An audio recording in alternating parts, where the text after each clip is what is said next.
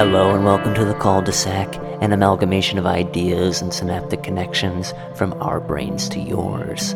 On this episode, I am joined by KATAI, a Detroit-based artist focused on designing, constructing, and evolving digital media experiences, predominantly through video, photography, and sound design. His work has been released in myriad ways, from music video collaborations with a long list of artists, to gallery presentations, and through a plethora of online releases.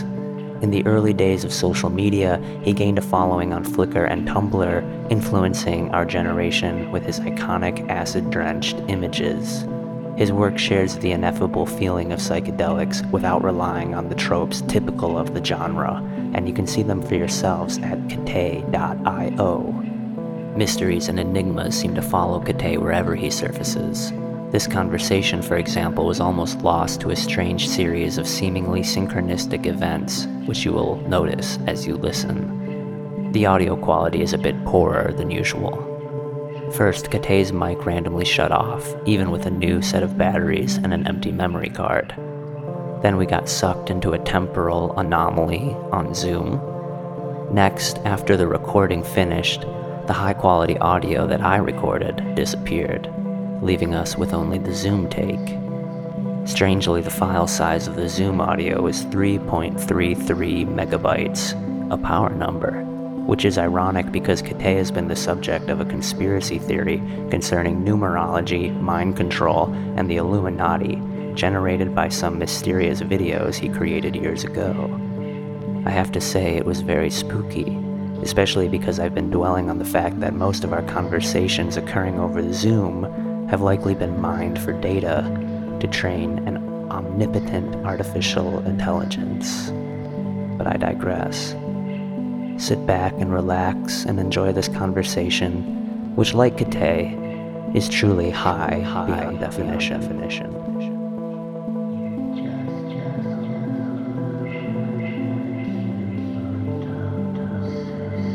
Sick.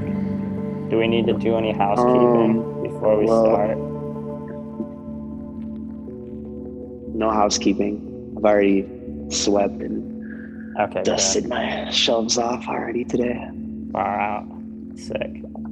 Cool, man. We're good to go. Sick. Okay, we'll go. Yo, so, alright. I think I came into, learned about your work in like 2010 or something like that on Flickr. And you have had an enormous impact on my artwork and on the way I think about art since that point. I think it just like had occupied a place in my mind since then. And I've really always looked up to you, and I think it's super dope, all the images that you make. So I just wanted to start off telling you that. I don't think I've ever told you that. So there's that. I appreciate that. That's what's up. I remember like back then, like you invited me to do a show in I forget where it was even. Like it was in like Allen Park or something. Yeah. And this was like in 2010, I believe. Yeah. And that's what I was saying. It was in like a hair salon. That's so funny. Yeah. But yeah, that was 11 years ago now. Yeah, time flies. Holy shit. Yeah, and like I ran into you at like thanks, man. Like that's like that means. Oh, go ahead. Yeah. Okay. In Ann Arbor, actually. I think it was. I think that's where it was. I think it was Crowfoot. Pontiac. Yeah. And you like commented on one of my photos on Flickr, like, "This is the tits," and I was like, "Holy shit, Tony, that's who I am." It's so funny. I was talking to this artist. Her name's Gisela McDaniel. She's like a painter. Yeah, I know Gisela. I was talking to her yesterday, and she was like, "I used to follow you on Flickr." I was like, "Oh my god!" And it's like sometimes I'll be out and like people hate you with the like, "Yo, I used to be friends with you on MySpace." I'm just like, "Oh my god!" Like, just like that whole era of time, Flickr and MySpace and all that. It's like it's so long ago now. It seems like now it's like just Instagram and that's it basically. Like yeah, it's really one of the sad parts about the internet. It's like the internet used to be such a you know, like a more diverse, like I don't know, wide open community. Now everything's become such a, like you have to go through these certain corporations to like get anything out. Right. MySpace was sweet too because you could customize your profile. You could have a profile song. That shit was sweet. Like now you can't really like nothing's sweet customizable. No, there's no custom tag, no custom HTML. Right. Yeah. But dude, your new site looks sick. Are you building the new site currently? I actually like last night was updating it. I just had a landing page for a while, and then I kind of opened it up so you can access it now. Yeah. But yeah, I'm kind of like I'm so like picky with my like work and stuff, and it's like I've never like really like released anything like substantial or like had any projects per se to like actually like showcase. Like I've had like a couple of things I've shown at like art festivals and stuff, but other than that I haven't like released anything like in my whole career. Like I just like drop photos and like little videos and stuff, and like right now I'm kind of like taking that more serious. I have a couple projects that I'm on, and I'm like this year trying to like just get those off the ground and just start doing stuff like more, just doing bigger things with my art. And I don't know, I feel like it's just like over the years I've just like practiced, like all of that was just practice basically. So it's now it's like I need to like formulate everything and like make it proper. And yeah, that's kind of what I'm doing. I was working on my website. I gotta get that like set up and looking nice. Yeah. I mean, you're pretty much, it's crazy to hear you say that because you've been dropping work. I was like, just working on it like night. I think we're like in a lag. It might be fine though. It's like in a weird time loop. Yeah, but, I kind of like it. Yeah, it's cool.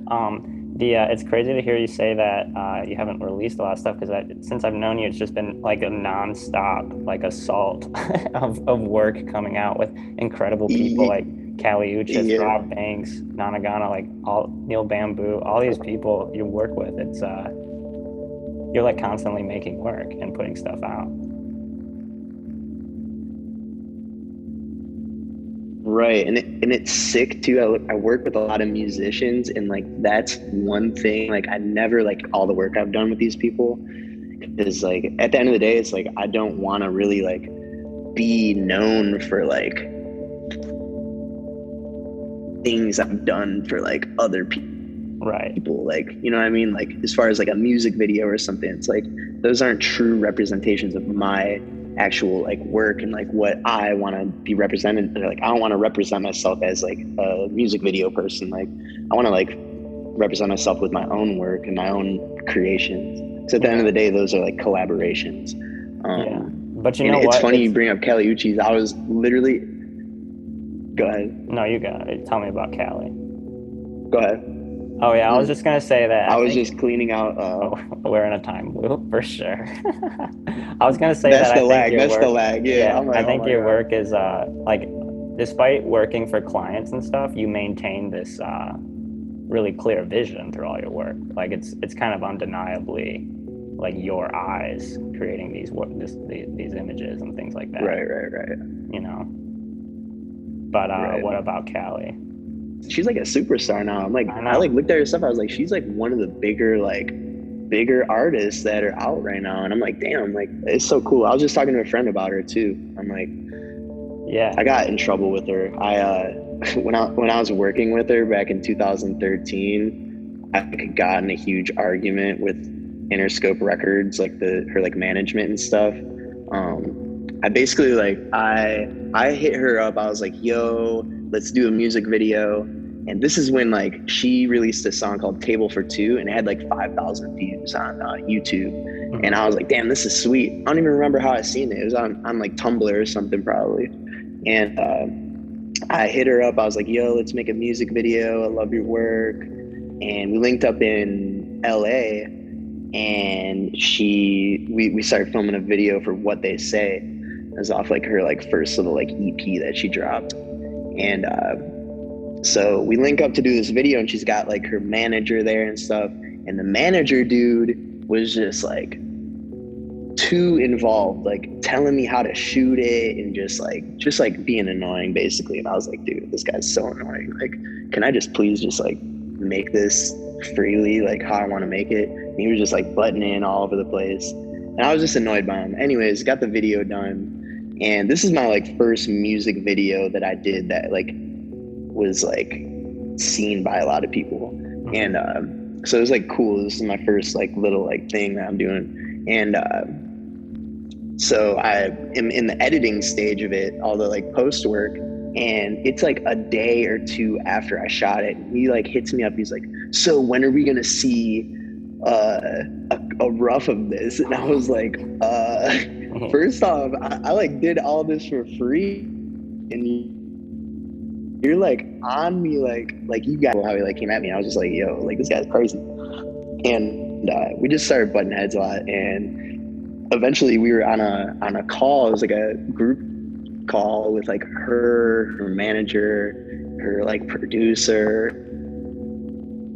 and like we just started like arguing on the phone. And like I was super young at the time, so I had like an ego, and like I just started like cussing him out and said some things that I probably shouldn't have said. And then after that, I just never worked with him again. And me and her were cool, but it was just like never gonna happen again. Her like whole team hated me. And that's how that ended. Dude, it's such a that crazy video just like went crazy. And then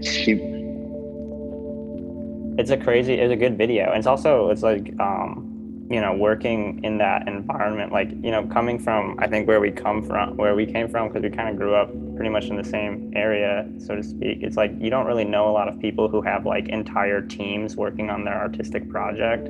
Like everybody's just kind of doing it themselves. So, yeah, I was kind of always wondering that about your work and how you work with other people. Like when you get into these situations where it's like a bunch of like people trying to cook in the kitchen at the same time. It can be I also just want to state that my audio just stopped, so we're gonna have to use the Zoom audio. I'm sorry. Oh, it's cool. No worries. I don't know what happened with this. Like I just put this card in and it's like a 12 gigabyte card because my bigger cards won't work on it, and it just said it's full and it's a brand new card. So I don't know what just happened with that. Literally, weird.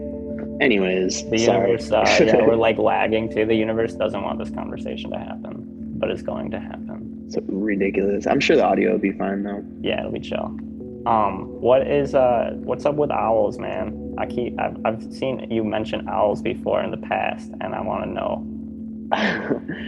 So I have like a special connection with owls. A couple of things. I used to live in like California, and I'd frequently be driving back and forth from Detroit to California. And it was like every time I drove back and forth, it would be in the middle of the night. I'd be driving, and like I'd do this thing where I wouldn't sleep. I'd just drive straight through and just like never stop. And I would be like I'd be tired as hell. It was probably very unsafe, and I don't do this anymore. This is young me. And I'd just be like hallucinating while driving and like just like smoking a ton of weed and just like on the road in the middle of the night. And like it was like every time I went across the country, I'd be driving and like a fucking like white owl would like swoop in front of my car, like, and then like vanish. Like it would like go in front of my headlights and then like dip out, like. And I kept seeing that. I was like, that's so fucking crazy. Like it was like this frequent thing that happened.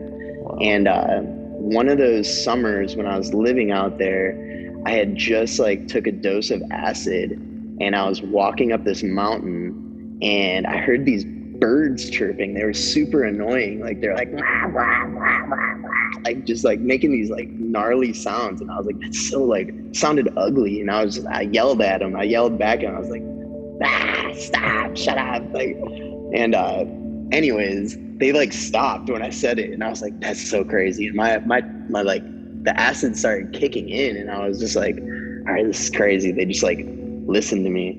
And then I stopped when I did this. So I'm just like sitting there, and then all of a sudden I start hearing like this swooshing noise, like like a bird was flying at me, and I'm like, what the hell is that? And it's like literally, I look through like the trees and shit, and it's eye level, this fucking owl like coming right at me. And I'm like, oh my God, it's coming right at me. And it fucking flew straight at my face and like ducked up like into this little branch right in front of me, like 6 feet from me, and like literally sat on this branch. And I was just like, no fucking way. This is insane. Like literally, like this is like perfect. And it was these two, like, I don't know what kind of birds they were. They were these little tiny, they weren't tiny. They were like just regular sized birds. And they're like heckling this owl. And I was like, damn, these annoying ass birds are just like picking on this damn owl. Like, the hell's wrong with them? And those are the ones that I heard like cackling and stuff. And so I'm just sitting there. I'm like just watching the owl, and I'm like, just gonna sit here. And I was making videos of it with my phone, and I'm just like, this is so fucking cool. And so after like 25 minutes or so of sitting there with this thing, I'm like, all right, I'm gonna just like leave it be and like continue down this road. And I get up and I start walking away, and this thing opens its wings up all the way and like charges down the branch at me. Like it like charged at me, and I was like, oh my God. And I was like, it's not letting me leave. So I sat back down and like stayed with it. And after another like 25 minutes, or I don't even know how long it was, time becomes different. Mm-hmm. So I don't know how long it was, but I sat there and it eventually flew away. And yeah, I don't know. That's kind of my like owl thing. And then just like owls and like ancient mysticism and stuff. I always found like interest in that type of stuff. So I thought it was super cool that happened. Yeah, me too. Where did you get turned on to that kind of stuff? When I was like 18, I was living with a couple friends here in Detroit, and I don't know, like I ended up just getting turned on to that stuff, and ended up loving it. I started making music and stuff. I don't know, it was just like I'd record like a drum track and then like lay everything else over that. Like it was so funny how I was recording all that. That's dope. So yeah, I started like messing around with that, and then one time, like around that same time frame, I was at like a party in this penthouse with like a bunch of people, and everybody got dosed on acid. Somebody had a San Pellegrino bottle filled with like 1,000 hits of acid in it, and I didn't know how much was in it. I took 2 shot glasses full of it. Oh my and God. Afterwards, like somebody told me, I was like, yeah, it's like 30 hits. And I'm just like, yeah, it fucking felt like it. I fucking died. Like in my mind, I like literally went through the process of death. Like I got too high, and I like was like, all right, I'm gonna go lay down. And like I laid down and just like fell into this black hole, and I was just like scared as fuck. I was like, oh my God, like I couldn't get out of it. I was just like floating in this blackness, like a black fucking nothingness. Like I was just floating in it, and I was like, damn, I'm never gonna be able to get out of this. Like, and like eventually I had to just like calm myself down, and like as soon as I like became like kind of like just like relaxed in that, I like got out of it, and I like was in this like dream state. I ended up like being on this beach, and around me was like people in my life, and everybody was like smiling and stuff. There's this old music video by Soundgarden, Black Hole Sun. Okay. And you know how in that video everybody's like has these giant smiles and shit? Yeah. I feel like something in my mind like took that, and like this is my vision of this. And so I'm on this beach, and it's all these people around me, and they're just like smiling and stuff, and the sky was black, and then there was this giant sun shining, and it was so fucking cool. I loved it. It was like my favorite like visual thing that's like happened in my mind. And so then I like got out of that, and when I was like back to reality, I was like, this is still a dream. Like everything was insane. Like I was like telepathically like speaking to other people like on the other side of the room, and I would like go up to them, like I was like, you know, right? You know? And they're like, yeah, bro, I know. I'm like, oh my God. I like want to experience that. I haven't like gone too far. I'm like growing some mushrooms right now, so hopefully we'll take me. That's what's up. Yeah. That's Yeah, what do you? it's just like it's a great way to like just like, you know, explore yourself. And like for me, like after that, like when I got like a little bit older, like, and I was like starting to use it to explore my own art and experiment and stuff, and like, you know, it kind of like helped me form my like whole, like, I don't know, my approach towards art and just the way I like see things and stuff. Like it really was like a, you know, a big help in like kind of simplifying my mind and like understanding myself to, you know, in correlation with my art. So Yeah. I don't know, Yeah. it was a great thing. Yeah, it has an effect. Do you think? I mean, like, because with these experiences in mind, do you think that like consciousness is inherent to material, or do you think that like a brain may be some sort of transceiver picking up like waves of consciousness? I always think about these things because there's, you know, especially as making artworks and stuff, like sometimes ideas just arrive in your mind. You're like, where did this come from? Or like that telepathic thing, like, you know, that is reported widely by people who use psychedelics. And Yeah. I feel like there's definitely some like electromagnetic like energy thing that goes on that, you know, under these awareness apparatuses, we're able to like, you know, our brains functioning at such a high level, and it's like we're processing so much more. And like I feel like, you know, we're able to see details in things that, I don't know, like to the normal eye we're not seeing, but when we're, you know, when we're more aware, we're like seeing these type of things. So certain things might come to you that, you know, you're not really like receptive to when you know, you're just like normally living. So I don't know, like part of it is like being receptive to it, like, because you could do all the psychedelics you want, you know, all the psychedelics in the world, but if you're not like open to it, and like I really feel like you have to do some studying and like have some type of knowledge of like, you know, or a goal or something like when you do these things. And like, I don't know, for me it turned into like this meditative thing where I was like, all right, I need to like, you know, I guess it kind of like showed me like this side of it, where it's like, okay, this is what meditation is. Like this helps me get into a Zen state of mind. And then when I'm in that, like creating and stuff is just like on another level, like, you know, it becomes so much more sacred. And you know, now it's not like I don't have to be on it to know how to do that. You know what I mean? It just kind of like teaches you. Yeah, it's like a lesson. Yeah, you're pretty much entirely self-taught. Yeah, in definitely. terms of making images and stuff. Yeah, that's dope. Yes. Yeah. I mean, what was that journey like? Did it feel natural? Do you wish you had gone to school or something like that? It doesn't seem like you had ever needed to, you know what I mean? So all right, so like I was in like high school or whatever, and like I had moved out on my own when I was like 16. I was living in Detroit or whatever, and like I worked a pizza job. I made pizzas and shit.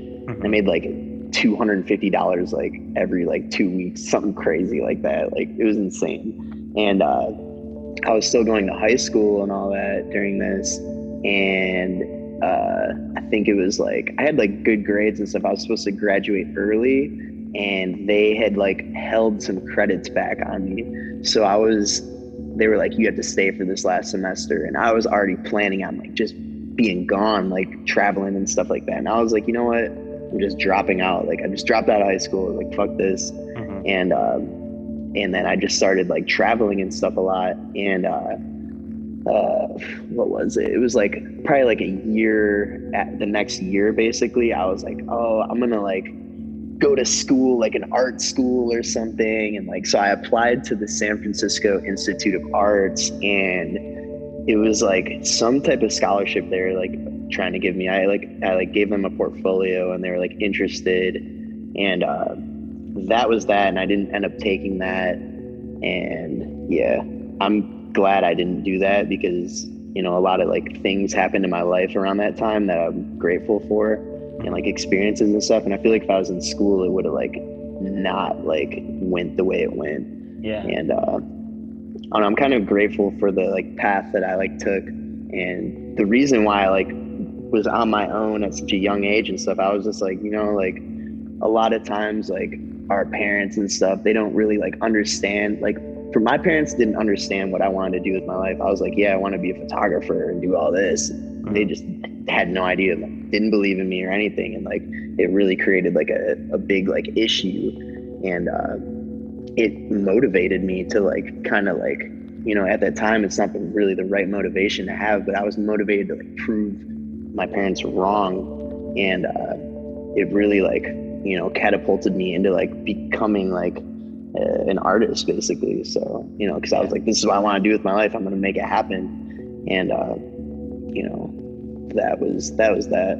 Yeah, man, it's super brave too. I mean, you went all in. It's like, it's rare that people do that, and I think when they do it tends to work out really well. And it definitely had. Yeah, I was super infatuated with that book, Into the Wild. I read I read that book, and I was like, all right, I'm out of here. Like, I'm about to do that. I'm about to like fuck money, fuck all this. I'm going on this like ultimate adventure.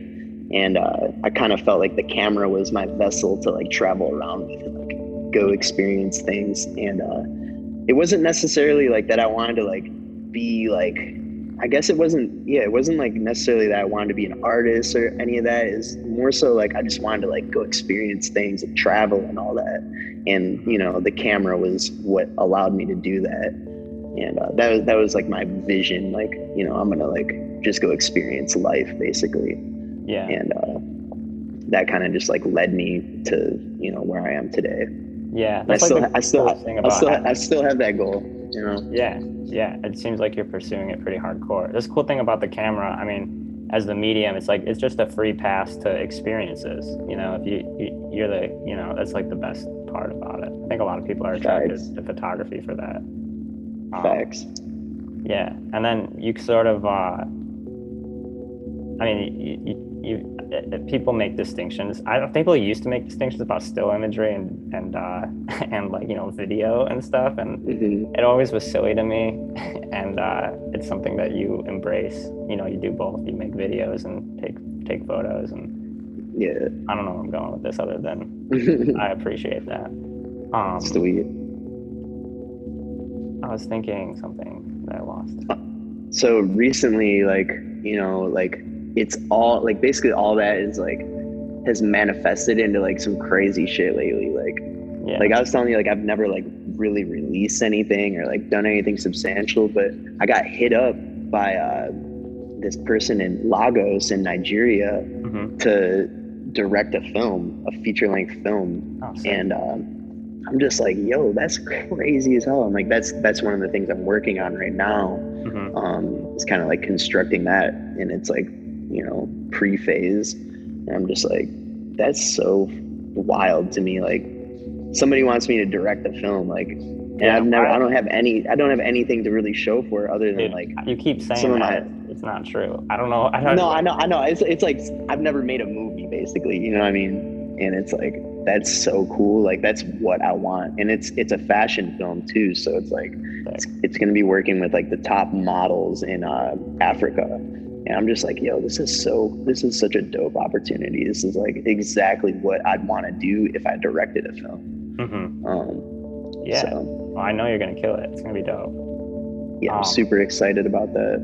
How's it been, like, dude, traveling? You do travel all this time through these, like, this pandemic, and I don't know. What's up? What do you think? What are your thoughts on this? So, I was in Argentina when it all happened in America. Like, I was down there working on a film project of mine, and I was supposed to spend like I think a week in Buenos Aires and then a week in the Patagonia, like mountain range area. And within a few days of being there, like America had announced like, oh, we're suspending travel to Europe and all that. And I was like, what? And And at the time, South America wasn't like, they didn't have like any cases or anything yet. It was like very like, it wasn't really a thing down there yet. But I was like, yo, that's scary as hell. They're gonna trap me down here. I'm about to be stuck in South America, like eating empanadas, like, and getting fat. Like, I can't do this. Like, and so I was like, you know, I gotta like change my flight basically. So I got out of there, and my whole project got kind of like, just like, I made 50% of it, and then I had to come home. And I got back, and I went to the grocery store because I had no food or anything. I go into this grocery store, and it's like, the shelves are all, it looked like, you know, an apocalypse. Like, I was like, this is so insane. This is crazy. Like, and yeah, so I got back, and I was like, all right, you know, I'm usually like quarantined already. So like the quarantine thing didn't really like affect me. I just felt like, I was like, everybody has to get on my level now and just not do anything. And yeah, so I don't know. And then a lot of other things, like I do travel a lot, like here in the States, like to Miami and LA to work with various musicians and stuff. And yeah, like when I first started like flying around and stuff, it was like I'd be on a plane and it would be like 7 other people on the plane, and I'm like, this is kind of sweet. Like, I'd have like the whole row to myself. Like, everybody was making a big deal about it, like, you can't travel. I was like, there was nobody even at the airport. It's like, I felt very relaxed when I was flying during this whole pandemic. And closer to more recent times, like December and stuff, I haven't flown around in like probably like a month and a half or so, but it was becoming more like normal again. Like, a lot of people were like flying and stuff. Yeah. So I don't know. It wasn't really an issue for me. And then, you know, I don't know. You know, a lot of like, you know, it did affect like some work here and there, like where like people had to like stop like doing stuff. But I don't know. It was kind of interesting to I mean, it still is interesting. It's like we live in this new world, really, like where it's like everything's kind of different now. Yeah. And it actually sucks, but yeah, I think we've given up a lot of freedoms, and I don't mean that in like I don't know. It's true. I mean, it's like, you know, after 9/11, they shut down the way you could get on planes and stuff, and now like think of all I don't know. It's gonna be weird. I feel like it's just going to continue to get weirder in this world, which is probably going to... hopefully cryptocurrencies take off, because I invested in Dogecoin. Cool. Are you a fan of Elon Musk? Yeah, I am actually. I think like his stuff's pretty cool. Yeah. I mean, I haven't researched him in depth, but it just seems like, you know, he's more like progressive in like certain areas than like, especially like I'd say like his industries and stuff, like just the cars and all that. Like, it just seems like he's actually like taking like, you know, a progressive step towards like, you know, just, you know, cleaner energy and all that. But his personal story is interesting to me because he comes from South Africa, and his father owned like some giant diamond mine. And I wish more people who are super wealthy at the beginning of their lives thought like him, you know? Right. Like he's trying to do interesting. It seems like he's down to earth, and like it seems like he's actually like you're saying, like he's like doing things right. Yeah, and married Grimes. Yeah, named his kid like letters. Yeah, very interesting. They're like a equation. Right. Yeah. My friend actually, he was dating this musician who was friends with Grimes, and he lived in like, I forget what area of LA. It was like Los Feliz or just some like random area. Lived in just like an apartment or whatever. And Grimes came over to do like a session, and with her is this like dude with this hood on or whatever. And it's fucking Elon Musk, like just like chilling in my homie's house, like this little apartment. Like, I'm just like, yo, like that's so fucking funny. And like they all got in his like Tesla and like drove around or something. I don't know the whole story, but I was just like, that's so funny. Like, he seems like he's just like, he's a little older or whatever, and like it just seems like he wants to be like cool in a sense, you know what I mean? Like, yeah, I get that feeling. Yeah. And that's good. Like, he should be connecting with like the younger people in this world. Yeah. So a lot of times it just seems like these old rich people, like, you know, that have these agendas, and it's like they're not really connecting with like the youth, where it's like the youth is like kind of like the where you need to like mold, you know, society into like just learning and, you know, understanding things on like a better level, you know, than how things are like traditionally looked at. Yeah, no, 100%. Yeah. Dude, what was I mean, you've been in Detroit so long that you've seen it go through this like molding in a way too by these old folks, you know, like what was like Detroit like when you first moved there when you were 16 versus today? Do you think it's on track? So much different. Like back then, like it was like the beginning of like what it is now. Like I think like 2008, when I first like moved down here, there wasn't anything like Corktown, like all those coffee shops, Midtown, like those places weren't really like set up how they are. Like it wasn't like really welcoming to like now I feel like it's more geared towards like people like that live in Royal Oak. Like they feel safe to come here to walk around, and like, you know, back then it was like I don't think like people were interested in like coming here and doing all that. And then you know, obviously because things were available and like affordable and stuff, there was that boom where like everybody bought stuff. And I'm such an idiot for never investing in anything. I like missed the window on that. And it's like there's all these like, you know, people that I know that actually invested in stuff and they're well off now. They killed it. And yeah, so I know one of my friends bought like a building, and for like, it's a huge building for like a cheap ass price, and now he's getting like multi-million-dollar offers for it and stuff. I'm just like, yo, like I wish I would have like invested and like was smart about that, and definitely learned my lesson on that. I think a lot of people feel the way you feel. Yeah, but I mean, so, you were young. Did you have a bunch of money to even invest at the time? I at one point had like some money that I could have invested, and I like totally did not. I like ended up moving out to LA and blowing all my money, and then moving back with no money. Is that when you were living in a camper with your friend with the big beard? Did you have like a teepee at one point too, right? Yeah, like so I lived on top of a mountain in a teepee one summer, and then I also had like a little like following year I had like a camper that I lived in, and this was like in between there. One year I ended up moving to LA, and like I ended up like shooting a Snoop Dogg 420 party, and the people that put that on like liked me or something. They were like, come to the studio, come to Paramount Studios. It was like 2 Chainz or somebody in there. And like, I started like just doing all these random ass like jobs and stuff. I was like, you know what, I'm going to just move here and like see what happens. And the publicist that I was working with like got me into every event like possible. But I was just like, I was like 19 or something. I would like sucked at like networking and shit. And I like just was an idiot, and I never like really like found anything like substantial through all that, which really exposed me to what LA really is. And it's like, I don't know, I just blew all my money and then moved back to Detroit. Yeah, what do you think? I mean, LA is kind of like a place where everybody goes to try to be famous. I don't know, what is LA to you?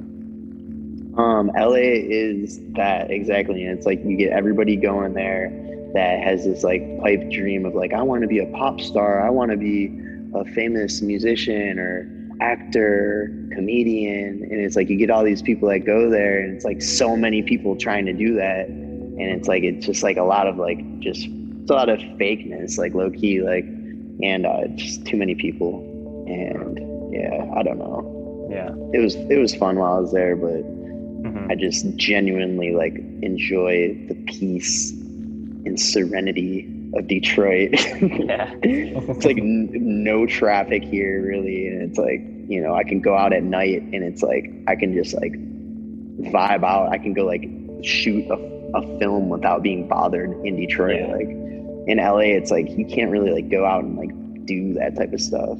There's so many people. Yeah, Detroit's a kind of, I mean, it's always been a magical place in that regard, dude. And it's such a joy over the summer watching what you were doing with those people driving cars and drifting and shit. And Oh like, yeah, yeah, like is then the bikers. Oh my God, you got like yeah. the nonstop wheelies. Oh my God, you were you So working with them closely to what was it was called? What was it called? Tell me about that stuff.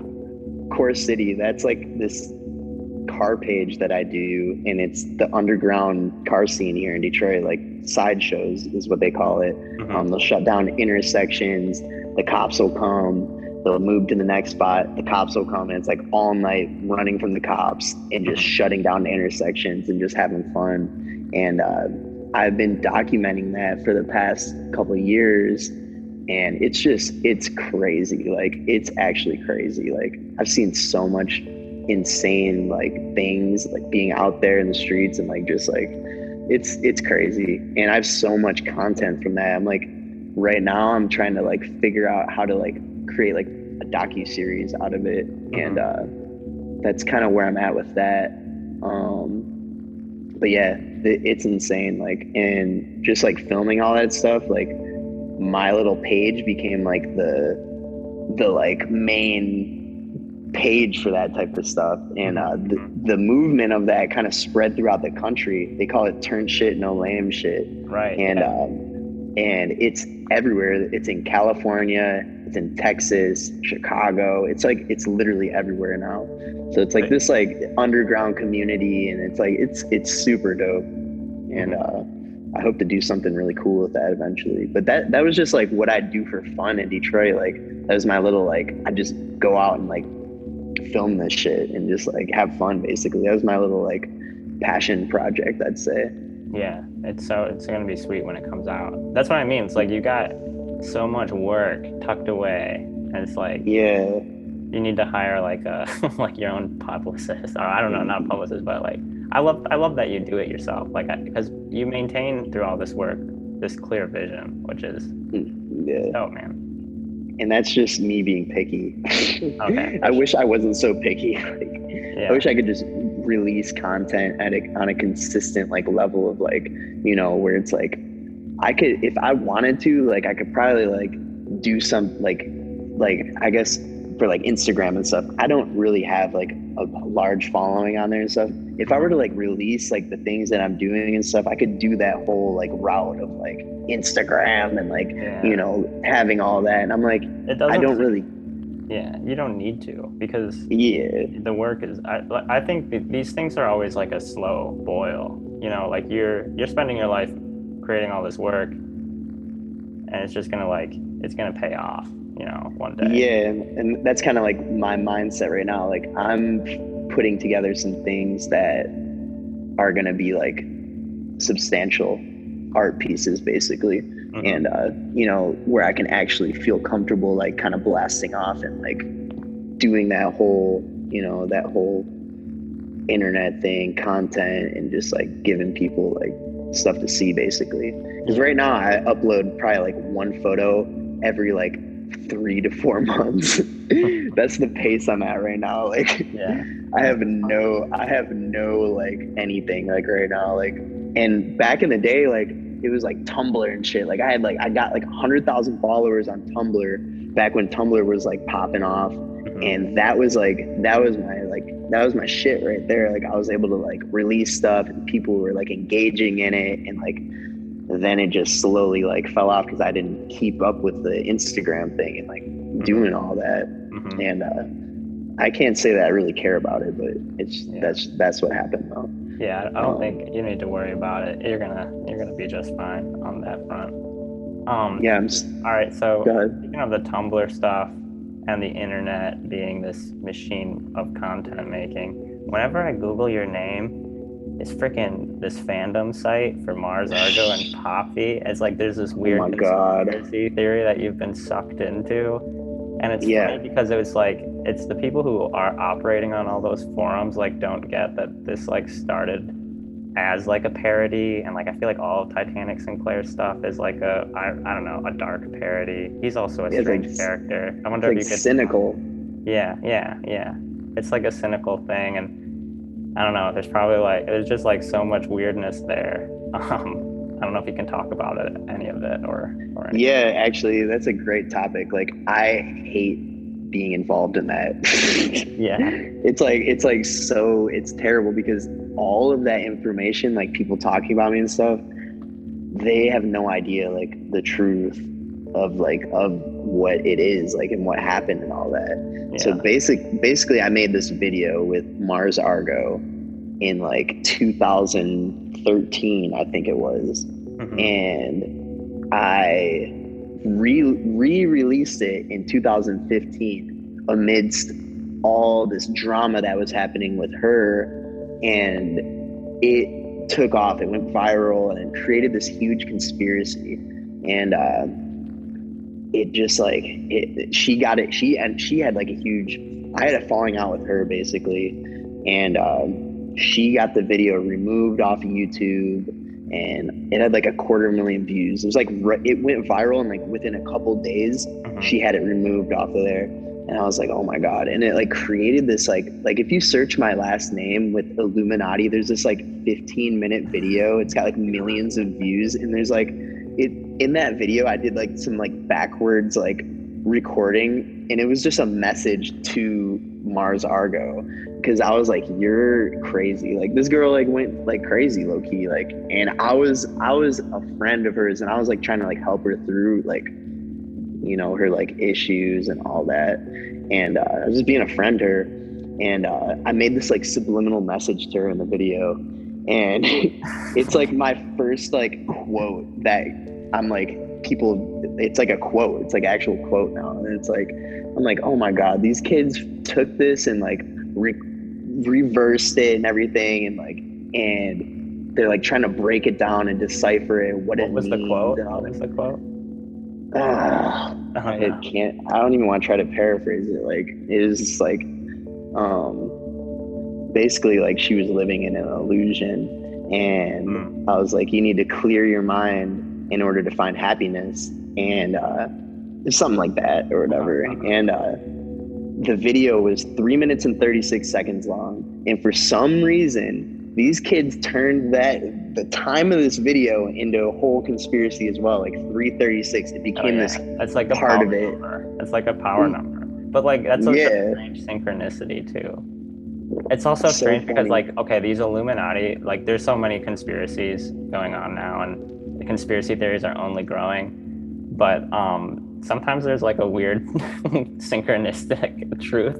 Humans just look for patterns, probably, basically. Yeah. But it's so insane how, they connected you to the Illuminati from Dearborn Heights. Like, you know what I mean? I love it. I do love that aspect that it like was an organic like ARG style like thing that happened. And I was like, that's hilarious because none of this was the intention, and these like kids just like created this whole conspiracy basically. And it's like it's still there, and like I don't know, people still make videos and people are still like interested in it, and it's just like it's so funny. It's like been years at this point. Did you see that or ever hear about that the hotel in LA? What's it called? The one with that. There was like a viral video of some girl in an elevator, like moving. The Cecil Hotel. Yeah, the Cecil Hotel. Like this poor woman had like bipolar disease. Like she was bipolar, and she ended up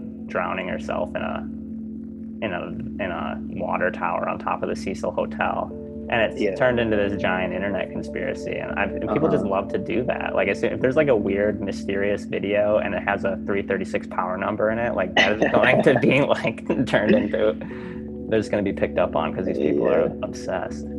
Yeah, and I really love that video, and it's like if I ever try to post it again, these people just attack me. They're like, "Oh, why are you releasing this video again?" Blah blah blah. It's like I actually like just like love the video. It's amazing for me. Like it's lo-fi, and it's just like perfect. Like I don't know.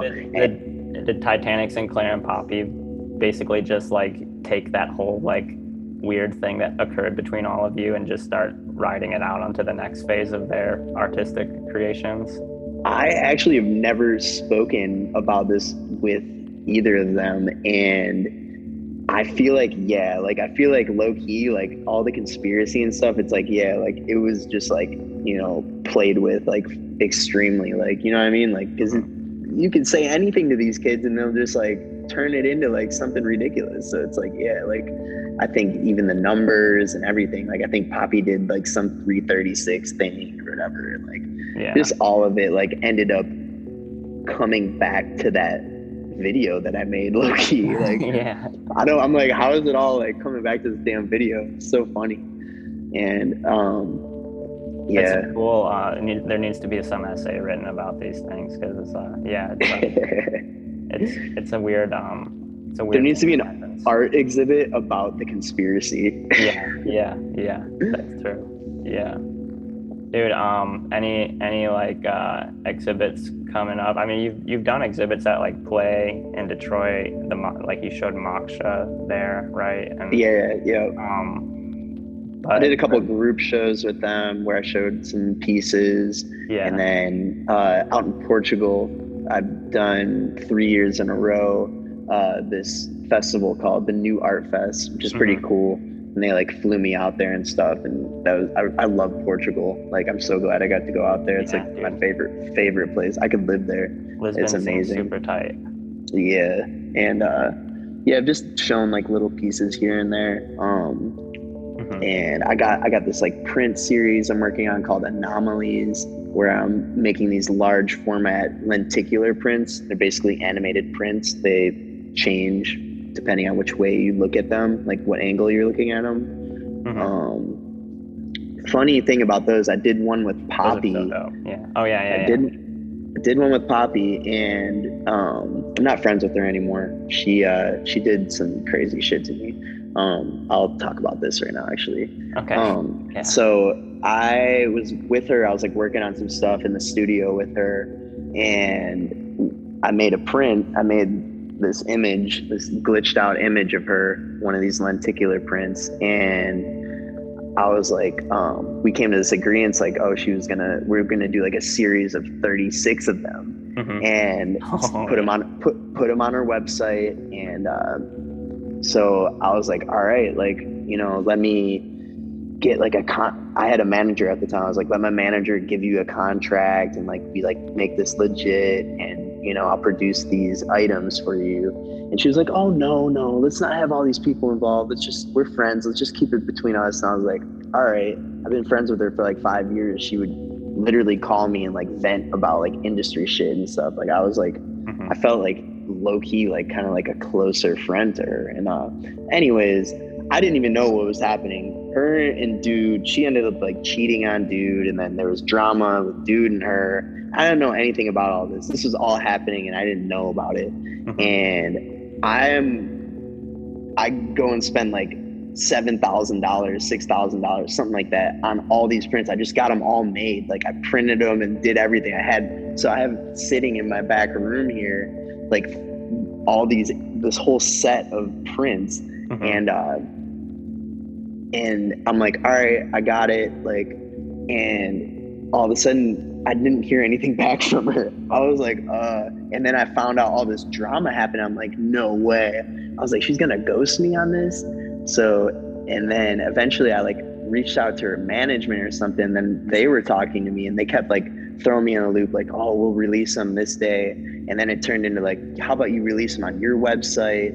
And then it fizzled out. I was just like, this sucks. Like, and so basically I just spent all this money on these prints, and now I don't, you know, she did that to me. I don't want to release them. I don't really want to like put those out there. I don't like her. Like, I don't even want to like, you know, I don't want to like post an image of somebody that I'm not cool with. Like that just feels weird. So I'm basically just waiting until she dies, and then I'll just sell them or something, because that's how I feel about it. Yeah, man, that's what I mean about these LA types. They're always like, it's like I didn't do anything to that person. I was just a friend. Like, and same thing with Mars Argo. I was just a friend. Like, and it's like they want to have like issues with me for what? I didn't even do anything. I was just like a good friend to them. I didn't do anything. Like, it's just so stupid. Like, and especially to like screw me over on like a agreement, like a business agreement. Like that was just like so low. And And I was like, all right, like I didn't get like too like bummed out about it. I was like, you know what, like they're, you know, approaching situations like that. It's like that will come back to them, and I'm not the only one that this has happened to. Like, you know, she did this to everybody. And I'm just like, you know, that'll come back. And it's like, I know I put like good intention in that, and it's like that's, you know, all I can do. Yeah. So, Dude, so I want so when you the way that you make portraits is just like you seem to just be able to go into an environment, zero in on exactly what is like odd or like kind of trippy about that environment, and then put the figure in that space, and then that figure also is like always filled with just the really sort of beautiful, evocative like feeling as well. And so I'm just curious, like, how do you synthesize all this like in the moment? Is it what's your process like when you're like on a shoot with people? Nice. Yeah. So a lot of it has to do with like who I'm working with. Like, I like to like work with people that I don't have to say anything to, like where we can both just like kind of vibe, and like we get into a environment or a setting, and it's just like, all right, we both kind of just click, and like whatever we create like turns out to be something special. And same thing with a lot of like the like films that I've released and stuff. It's like my approach towards directing is basically non-directing. Like my approach is to not direct. For sure. It's like, so it's very unorthodox, but it's like to get that like natural, organic like thing to come across in my imagery and stuff. It's like that's kind of how I do it. And I don't know, that's just, you know, that's the main thing, is just like vibing with the person. And like, you seem to be like a pro in hanging out. Like, like virgin, you know. I don't know, I've never done anything like how it's supposed to be done, like, and it's probably bad in some cases, but it like works out tremendously well, like in creating like fine art and like, you know, getting what I want, you know. No, I definitely think it serves to make authentic art, and I don't think it's bad. I think actually it's very good. I think you're on the right, like on a track that on a smart. It's definitely shot me in the foot though, like when I'm like working with certain people that like, you know, like in the music industry and stuff, where they want it done a certain way and they expect it to be done this way. I kind of have to like go outside of my normal procedure and do things how it's expected. And I swear, like right now I'm like getting out of all that. I don't want to work with musicians anymore. Like, I mean, there's special like cases when, you know, when I'm able to like do what I want to do, but a lot of times they can't understand me. And they like me, I would love to work with an artist one-on-one and just create with them, where it's like these people want this whole production. They basically want to see a production. Like they want all the crew people. I've always worked alone and like been successful just making, like doing productions alone. Maybe having an assistant or somebody help with the lighting or whatever. But, you know, I got into this realm where it was like, it was expected to like have this huge production, and like, I just was like doing things how I wouldn't do them. And it really wasn't working out for me. And it's led me to this moment now where I'm like, all right, I'm fully just like saying, fuck that. And I'm just focusing on creating my art. And, you know, that's that. Like, I don't want to like be in that realm anymore, because that realm sucks. Like, music industry sucks terrible. Like, it's just like, you got people in there, you got people taking advantage of everybody, and it's like, it just doesn't make any sense. And I've worked in that like realm for so long, and like, you know, I'm not like saying I regret it or anything, but I'm like, it's just like after a while, it's like, I do not need to be there anymore doing any of that. Yeah, it seems like an industry that amplifies itself. Like it's interesting to hear that they want this like giant production when you like work really well alone. Like they want to see the production. That's like, I can see how that is like an ego-driven type thing. you know, like where they're like, oh, this is how like Lil Wayne would have done it or something like It's that. like you literally just want to take a picture behind the scenes and make it look like you guys have this $50,000 budget when you're literally the cheapest people on the in the world. And it's like it's just like a lot of what you see is like so fake in the music industry, and it's just like it blows my mind. I'm like, and it's just an illusion. Like, and then you got the whole culture feeding upon that illusion, and it's like, oh my god, like it's just like it's so fake. It's Yeah. so fake. But I see that playing out through like all aspects of society right now. Like people Yeah. are tripping right now. They are high. Yeah. Literally. Everybody thinks that yeah, and, you know, I don't know even something smart to say right now, but it's just like we're fed all these images constantly, and we're consuming all these images, so we start to believe that the image is real and that real life isn't real, and like, Yeah. you know, I think a lot of people are caught up in that. Yeah, everybody's glued to their phones and this like quick content, like what's next, when's the next fucking crazy thing gonna happen, like, you know what I mean? It's like constant, like just like little murmurs of just like bullshit, and it's like nothing substantial is really even happening. And it's like when something does happen that's substantial, it's like thank god, like somebody did something right finally. But Yeah. Well, cool, man. We're hitting 8. You gotta go. What's up? I don't have to go Okay. yet.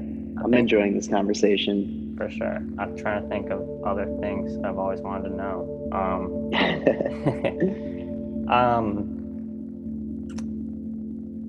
So what you've been talking now about, like resetting and focusing on your own work. I mean, now this conversation really colors the way I think of all the work I've seen from you, but I'm still stuck on this thing that is like, you have the ineffable thing that exists with artists where it's just like everything you touch is like trademarked by you. And so I'm wondering, is that something that's is that like an impetus that's carrying on now into the next phase of your work? And do you have like language for that kind of, that ineffable feeling that like seems to exist in all your images? Yeah, so this film that I'm starting to work on, I'm just like, okay, sweet, I have an opportunity to direct a film. So it's like, this is an opportunity for me to like kind of translate everything that I've done into, you know, a movie basically. So I'm like, I'm looking at it like I'm about to make like the Holy Mountain, you know what I mean?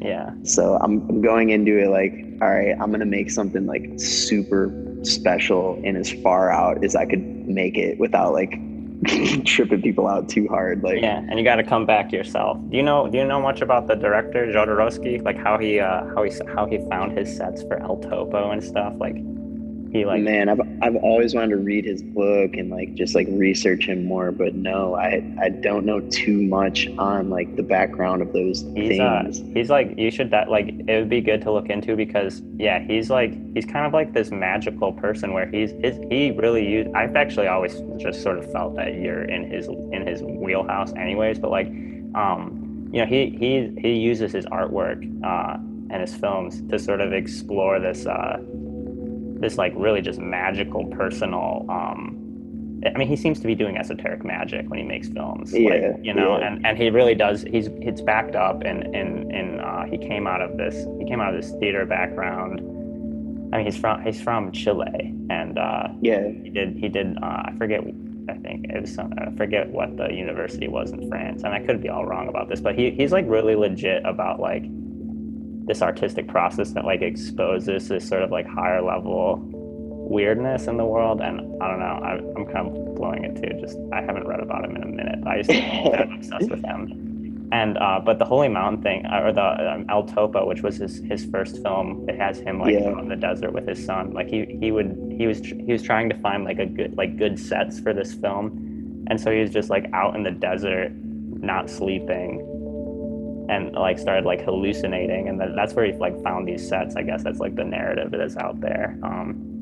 that's what's up. But yeah, and then go ahead. I actually watched the Holy Mountain on mushrooms, and I was like, oh my God, I fucking get it. I get it. And Yeah. I don't remember what I got, but at that moment, I fucking got it. I was like, damn, he's a Yeah. fucking master. Like, It's this funny shit's how dope. that movie kind of ends where they're all like, we get it, but then you're not even sure what they got either. But maybe the mushrooms are key to that. Yeah. I think he creates, like, that's how I kind of create. I'm like, all right, if I'm on psychedelics, like, that's what my intention is in creating these things. Like, Yeah. basically, like, when you watch it, it's going to be this, like, even if it's a one shot video, like, it's still going to end up being this, like, you know, masterful, like, thing when you're on psychedelics. Like, so. Yeah, I gotta get high and watch those tree videos you put out. Those trees are the most recent one I put out, or not the most recent, but there's this one with this girl in a tunnel. Yeah, it's in Detroit, right? Yeah, it's like underneath Cobo Hall.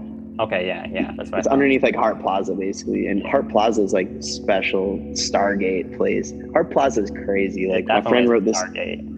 He wrote this whole book called Stargate Detroit, and like it's a website too. You can go on it and read all the information. It's super cool, but basically it's like aligned with the pyramids in Egypt, like everything, like the monuments at Hart Plaza, the Detroit River, the Nile River, it's all like aligned the same. Wow. And the bizarre thing about it is that, you know, it wasn't created by just one artist. It was like 30 different artists and architects that came together to do all this. Well, Detroit has a huge, I mean, I want to read their website, but Detroit's got a huge Freemason community. Like, yeah, it's a whole pentagram. Like, yeah, when you look at like the roads and stuff, how they intersect, a pentagram, literally. Like, so do you think when we on this, like, these are conspiracies that I kind of buy into, the Stargate thing. There's like this narrative too about we went to Iraq to discover Saddam's Stargates. Do you know about this?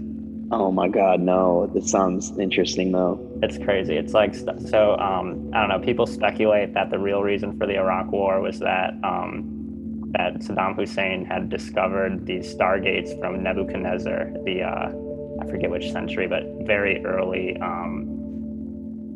Assyrian. No, not Assyrian. It's not Sumerian either. Who are the people in Iraq? I have to look this up real quick. Persian maybe? No, it's Nebuchadnezzar. Oh, Babylon. Yeah, Babylon. Those guys. He was like, his narrative is all, he thought he was like the King of Kings. He's like, he has this like this mythology where he destroyed the what's that temple? I'm kind of blowing it. I'm kind of like reaching the end, but there's the Jewish temple that was destroyed in the Bible. I don't know, but basically, fast forward up to our time, Saddam Hussein was like obsessed with Nebuchadnezzar. Like, he thought he was like the second coming of Nebuchadnezzar, and he started rebuilding Babylon, which is in the Bible. They say once Babylon starts being rebuilt, that's how you know you're in end times. So like this whole like the Christian fundamentalists in this country kind of like look at that moment as being like, oh yeah, okay, we're starting the apocalypse now because they're rebuilding Babylon. Yeah. But, so there's like all this like, you know, high weirdness, probably like fake conspiracies, but maybe real about how you know, the CIA discovered like, oh fuck, they got a Stargate. We can't let them go and talk to higher dimensional beings. Like, we got to go get that shit, and that's why we went to right. Like, it's almost like this like other like hidden like war, or not even war, but like some hidden like agenda with like government and like, you know what I mean, like, who knows? That shit's crazy. Yeah. There's this really cool documentary that I love that's super boring. It's called There Are No Forests on Earth, or There Are No Forests on Earth, or something like that. And it's like ridiculous. Like, it's basically saying there were like giants here on Earth that like basically mined Earth of all of its elements. And long story short, it's saying like the mesas and like mountains and stuff are basically like cut trees. And it was from like a carbon era. So when things didn't actually like, what's the word? I'm blanking out right now. Things didn't decompose in this time era. So they like hardened into rock. Mm-hmm. And they're saying like places like the Middle East, there's like no soil or anything, and it's like 100 feet below sea level, and like it's basically these areas were just mined of all its resources and shit. And like even like in Arizona, there's like what's it called when petrified wood? There's like a petrified wood forest. It's like trees never really like that grew there in Arizona. Right. And it's like they're saying like those are just droplings of like trees that they were like taking like in outer space or some shit. Fucking God. Yeah, dude. I don't know. There's some weird. Do you know who Graham Hancock is? I'll send you some of his stuff. He's a historian, or not? He's a journalist who covers like alternative archaeology, we could call it, I guess. But he's got incredible books laying out like his idea that there used to be ancient civilizations, like kind of like an Atlantis civilization and stuff. He makes some compelling arguments sometimes, and I mean, there's a lot of unexplained things about Egypt. You went to Egypt, right? You're at the pyramids, right? Yeah, last year. That's tight. The North Pyramid of Egypt, the latitude of it is the speed of light. Yeah, I wanted to go to fucking Egypt. There's it's the largest mosque in Africa. And okay, I'll start from the beginning. Like basically I was like super into like Egyptian mysticism, all that shit. And I just searched my name and Egypt, and lo and behold, KATAI was a city in Cairo in 836 BC. It was separated into 3 cities, and one of them was called KATAI, and it was called like Al-Qatai, but it's also KATAI though. Like it says it right on their like tourist website and shit. So I was like, I want to fucking go there, and I actually got to go there and shit, and it was like super fucking crazy. It was like I don't know, just like go to that place. I don't know if it has anything to do with my name, but that's as far back as I've been able to like find anything with that name. And yeah, just like all that like mysticism shit. It's like I'd see like a lot of that type of stuff in my work, like on psychedelics. Yeah, it like comes up. It's like weird how I think if you really just like hone in and follow the gut when you make work and make work like you do, like on the spot, and like really just let like natural processes play out, like your artwork just starts to teach you so many things. Yeah. You know, like go ahead, sorry. I'll just finish off. Since I've started drawing more, I'm like, my whole process has changed where I really leave it up to chance in a lot of ways about like what the work I'm making. But then you go back and look at it, and just is telling you so much about yourself that you didn't even know. It's so insane. Yeah, it's ridiculous. It's like it's almost like the unconscious like ness in yourself is coming out, like, you know. And that's kind of like what you see in detail, like. And you know, you might have a vision for something, but it's like all this other shit is like in it, like, and it's like the parts of you know what I mean? Yeah. And like your mind in a sense. So I went to this place and I was all pumped. I was like, I go to this mosque because the mosque is the only like thing left from that time period. And the people, I got there like right before it closed, and the people were like, they didn't speak any English. I was like, my name is KATAI. Like, no one understood me or anything. I was like, oh my God. I was so pumped though. It was so cool. That's awesome you got to go. Yeah, it was ridiculous over there. Like the first day I was there, like juggler, like a little fucking criminal fucking guy, like approached me, and he was like just being super nice. I was like, you know what? I'm gonna just like, I was like very cautious with it, but he like showed me like a place to like find some food and shit, whatever. I just knew he was trying to make a couple bucks or something. And I like ended up like hanging out with this dude, and he ended up taking me to like where he lived. Like we took this like crazy taxi into the middle of the city, and I was like, oh my God, I'm gonna get fucking like robbed or something crazy is gonna happen. But I was like just trusting it. I was like, all right, you know, I'm gonna trust this situation and like all this, and like it ended up being sweet. I ended up going onto this like fucking rooftop, and this dude, like, it looks like, you know, when you look at the Middle East, and like it looked crazy as hell. Like I'm on this rooftop with pyramids in the background, and this dude like had hash, and I loved smoking hash spliffs. So he Yeah. rolled up a hash spliff, and I got to smoke a hash spliff there. I was like, oh, this is fucking dope. And yeah, nothing bad even happened. Like, he was just like actually cool. That's tight. And I just kind of like took care of him a little bit. I was like, all right, I'm gonna give him a little money because obviously that's what he does. Like, and yeah, he was like, you want to come have dinner and tea with my sisters and my mom? I was like, I'm gonna pass from like coming inside your place, but thanks though. Like, I've seen enough. Like, you're too nice. You're scaring me. Wow. But yeah, it was super cool. Like, it was a cool experience. And then my Jewish friend flew out like the next day, and then it was just like, when I was out there with him, it was like everything changed because you can't really be Jewish in Egypt. Like, it's like they don't like Jewish people. Like, and it just felt like everybody was looking at us. Like, when I was with them, I was like, this sucks. Like, I feel like we're in trouble. And then we were moving hotels. We went from Giza to Cairo, and at the time it was like a civil unrest. It was like a bunch of shit happening, and we got stopped at a checkpoint, and they're like questioning us. They searched this Uber. We were in an Uber over to the next hotel, and they like stopped and searched through all the things. They thought I was a fucking like a news person or something. They thought I was like literally like, because I had all these cameras. Like, I had the camera that looked like it was like one of those like fucking reporter cameras and shit. And or not like a news camera, but like I had like too many cameras. It looked insane. And they're going through my phone and shit. They had me there for an hour, and I'm just like sweating. It's so hot in this car. I'm just like, this sucks so bad. And my friend's Jewish, and I'm just like, this is just like terrible. And I thought I was gonna get like in trouble or something. I thought they were gonna like be like, you can't be here. Oh, and I had a drone with me. I had a fucking drone, and drones are illegal in Egypt. You can't even have one. I had a fucking drone. Luckily, it was in my suitcase with my clothes and stuff. They didn't like look in there. Oh, good. I was like, I was so paranoid about that. I was like, they're gonna fucking see my drone and just like flip, like, and I thought it was just illegal to fly them there. You can't even have the things, like, oh my god. And I was just like, oh my god, we're gonna get in trouble. Like, here it is. And they kept us there for an hour, and then they just let us go.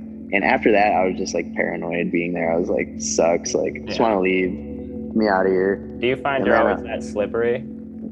Like, you're always slipping through situations like this?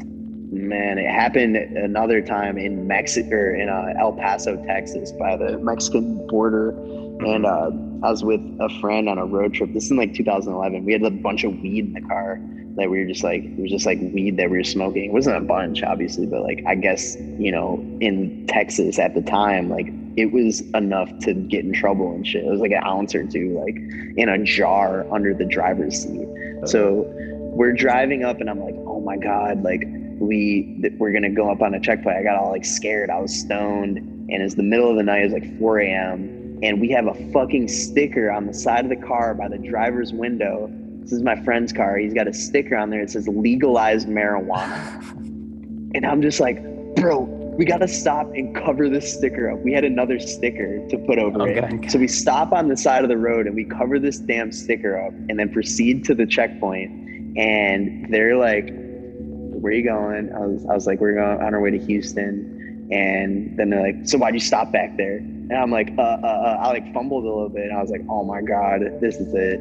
And so they're like pull over, we want to search the car. They put us in this like cement room, detained us, and I'm just like looking out, and or they like come up to us like, we know you dropped a bunch of weed back there. How much weed is it?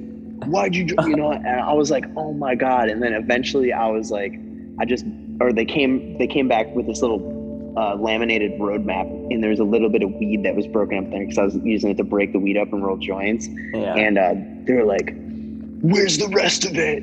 And I'm just like, oh my god. And they're just like pissed and like yelling at us. I'm like shaking. I'm like, this sucks so bad. And I finally just told them the truth. I was like, look, we stopped to put a fucking sticker over the legalized marijuana sticker. And they put us in that room or whatever, and I can like see outside, and it's like 7 of them and a dog like around this little like Honda I don't even remember what kind of Honda little like race car fucking thing. Mhm. Forget what kind of car it was. It was super small. Anyways, they're like searching the car. I'm like, dude, they're gonna find this weed so easily. It wasn't even hidden or anything. Like it was just kind of like underneath like the front seat. It wasn't even hidden. It was just, that's where we were putting it. Yeah. And they never fucking found it. Like it was like they're like, all right, you can go. And then they gave my friend the ticket for like paraphernalia or something. I didn't even get a ticket. And my friend ended up having like a warrant in Texas. Like That's like a badge of honor. It was ridiculous. And within 10 minutes of leaving that place, we got pulled over again by a fucking for speeding or something. My friend got pulled over for speeding. He just put the ticket on the front thing and he just let us go. But it was just so ridiculous. And I was like, They didn't, even with the dog, they didn't find the marijuana. No, and this happened on several road trips where it was like got pulled over and I had weed on me, and it was like they'd find like a little bit and then be satisfied with that and then just quit searching for the rest of it. I'm like, oh, thank God. Like, yeah, shit's so funny. They gotta legalize that shit federally. It's so annoying.